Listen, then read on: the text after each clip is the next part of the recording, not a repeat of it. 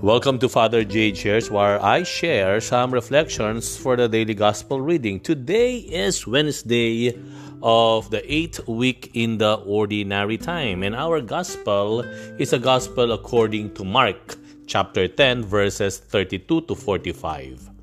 The disciples were on their way going up to Jerusalem, and Jesus went ahead of them. They were amazed, and those who followed were afraid. Taking the 12 aside again, he began to tell them what was going to happen to him. "Behold, we are going up to Jerusalem, and the Son of Man will be handed over to the chief priests and the scribes, and they will condemn him to death and hand him over to the Gentiles, who will mock him, spit upon him, scourge him, and put him to death. But after 3 days, he will rise." Then James and John, the sons of Zebedee, came to Jesus and said to him, "Teacher, we want you to do for us whatever we ask of you." He replied, "What do you wish me to do for you?" They answered him, "Grant that in your glory we may sit one at your right and the other at your left." Jesus said to them, "You do not know what you are asking. Can you drink the chalice that I drink, or be baptized with the baptism with which I am baptized?" They said to him, "We can." Jesus said to them, "The chalice that I drink, you will drink, and with the baptism with which I am baptized, you will be baptized. But to sit at my right or at my left is not mine to give, but is for those for whom it has been prepared." When the 10 heard this, they became indignant at James and John. Jesus summoned them and said to them, "You know that those who are recognized as rulers over the Gentiles lord it over them, and their great ones make their authority over them felt. But it shall not be so among you. Rather, whoever wishes to be great among you will be your servant. Whoever wishes to be first among you will be the slave of all. For the Son of Man did not come to be served, but to serve and to give his life as a ransom for many." Naalala ko po when one of the holy pilgrimage that I was part of like a couple of years ago po. Ito yung mga pilgrims na kasama ko, and we were in Egypt, and they planned, actually hindi ako sumama, but they planned, like 8 of them planned to go up Mount Sinai. And as we all know, at the top of Mount Sinai was believed where God gave Moses the 10 Commandments. It was in Egypt. They believe at around 11 from the hotel, makakarating sila at the top, at the peak of Mount Sinai, mga bandang 5 in the morning, or a bit earlier than 5 in the morning. Aakyat sila. So, they prepared very well. They put on a lot of jacket and thick clothes kasi malamig po yun eh. So, they started their trek, no? Paakyat po 'yon. And I know kasi minsan nakaakyat na rin ako, kaya yung mga madilim papaakyat ka doon sa bundok na 'yon in Egypt, and then maraming bato, and then hindi mo talaga makikita, pitch black yung dadaanan mo. Imagine that. So meron kang mga flashlights lang na hawak, and it was quite a long trek kasi it will be like more than 4 hours kang maglalakad sa dilim, and you only have the guide para pangunahan kayo pataas, ano. And there was actually an option, no? There was actually an option for them. The option was to just take a camel. Sasakay ka sa camel at ikaw ay iaakyat ng camel pataas, no? Though it was tempting kasi that will spare them a lot of fatigue, and that will spare them a lot of hours kasi syempre mas matatag ang camel, ano. But you know what, they did not choose to take the camels up Mount Sinai. And lo and behold, when they reached Mount Sinai, it was so overwhelmingly rewarding. Kasi maybe because, and they said, it was that long trek. Yung mahirap, mabato, matatapilok ka, parang masusubsub ka, minsan mapapatid ka dahil madili, maraming mga bato.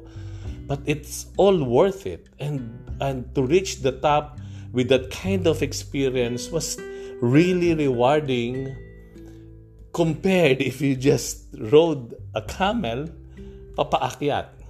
Bakit ko sinabi ito? The Lord said to His disciples about what will be His fate. Ano magiging kapalaran niya sa Jerusalem? Sinabi niya sa mga apostoles niya, sa mga alagad niya, when they were on their way to Jerusalem, na siya ay huhulihin, siya ay aalimurahin, siya ay lalapastanganin, siya ay sasaktan, at siya ay ipapako. Mamamatay sa krus, ngunit sa ikatlong araw siya ay muling mabubuhay. Look what happened here. Si James and John, sons of Zebedee, ano ang request nila? Ang request nila that when the time comes, when the Lord will be in glory already, ang request ng dalawa, one will be seated at His left, one will be seated at His right. Doon pa lang, meron tayong makikitang nakahanga-hanga sa dalawang ito.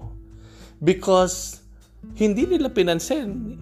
I think mas matingkad sa kanila yung reward, the glory that Jesus will receive after His death. And that attracted them more than being afraid with the passion, the persecution, and the death of the Lord. I think that itself is something that we would like to really be amazed about. Kasi nakita nila yung reward, nakita nila yung magandang pangako ng Diyos to the point na so much so that they requested, they made an appeal to the Lord. Gawin mo po kaming nasa iyong kaliwa at nasa iyong kanan. You know. However, may nangyari. Nung malaman nito nung ibang 10 other disciples, nagalit sila dun sa dalawa. Nagalit. So, I don't know. I can imagine pag nagalit iyan.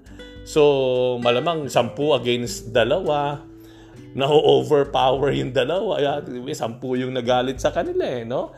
Kasi they were requesting in advance, parang pinangungunahan, ano, parang ganoon. On our backs, i-request mo yan sa Panginoon, parang something like that, ano. And the Lord, noticed yung nangyayaring commotion among the disciples, and Jesus stood there in their midst and told them, if you want to be great, you have to be the servant of all. If you want to be the first, you have to be the slave of all. Ano sinasabi ng Panginoon dito? While the 10 maybe were overpowering the 2, the Lord said, wala yan sa dami. Hindi nakukuha sa palakasan iyan. The road or the path towards greatness in God's kingdom is the path of servanthood. Yung paglilingkod. Yung paglilingkod na very challenging, and when you serve the Lord, nandiyan yung matatapilok ka, nandiyan yung matatalisod ka, nandiyan yung mangangapa ka, nandiyan yung mahihirapan ka, kakapusing ka ng hininga, and you will perhaps get frustrated from time to time, and you will be disappointed from time to time. But that actually is the path to servanthood. That's a path of servanthood towards the greatness and glory in God's kingdom. That's how it should be. We would not take a shortcut or an easier path. And there's no easier path, in fact, going to the glory of God's kingdom, the glory of Christ's kingdom. Wala. It is solely the path of servanthood, yung paglilingkod. And I think yun po yung we want to examine our own criteria. Ano ba yung alam natin na daan towards God's kingdom? Ano po ba yung alam natin o pinaniniwalaan nating daan papunta sa kaharian ng Panginoon? Ito ba ay daan ng kasikatan? Daan ba ito ng glamour or fame or wealth? Parang hindi po yun kung titingnan natin yung Ebanghelyo. The Lord said, if you want to be great, you have to be the servant of all. We have to take that path of servanthood. And we pray, Lord, we pray that you may purify our intentions and then correct our wrong notions of a life of servanthood. Nawa, Panginoon, linisin mo at gawin mong tama ang aming paniniwala tungkol sa paglilingkod. Na ang paglilingkod ay hindi tungkol sa karangyaan, kasikatan, kundi ang paglilingkod ay kinapapalooban ng hirap, pagsubok, sakit, pag-uusig. Ang paglilingkod ay kapapalooban ng iba't ibang uri ng hirap. But that path of servanthood leads to the greatness and glory of your kingdom. Through Christ our Lord. Amen. Thank you for joining me in today's reflection. We'll be again together tomorrow. Bye for now. God bless you.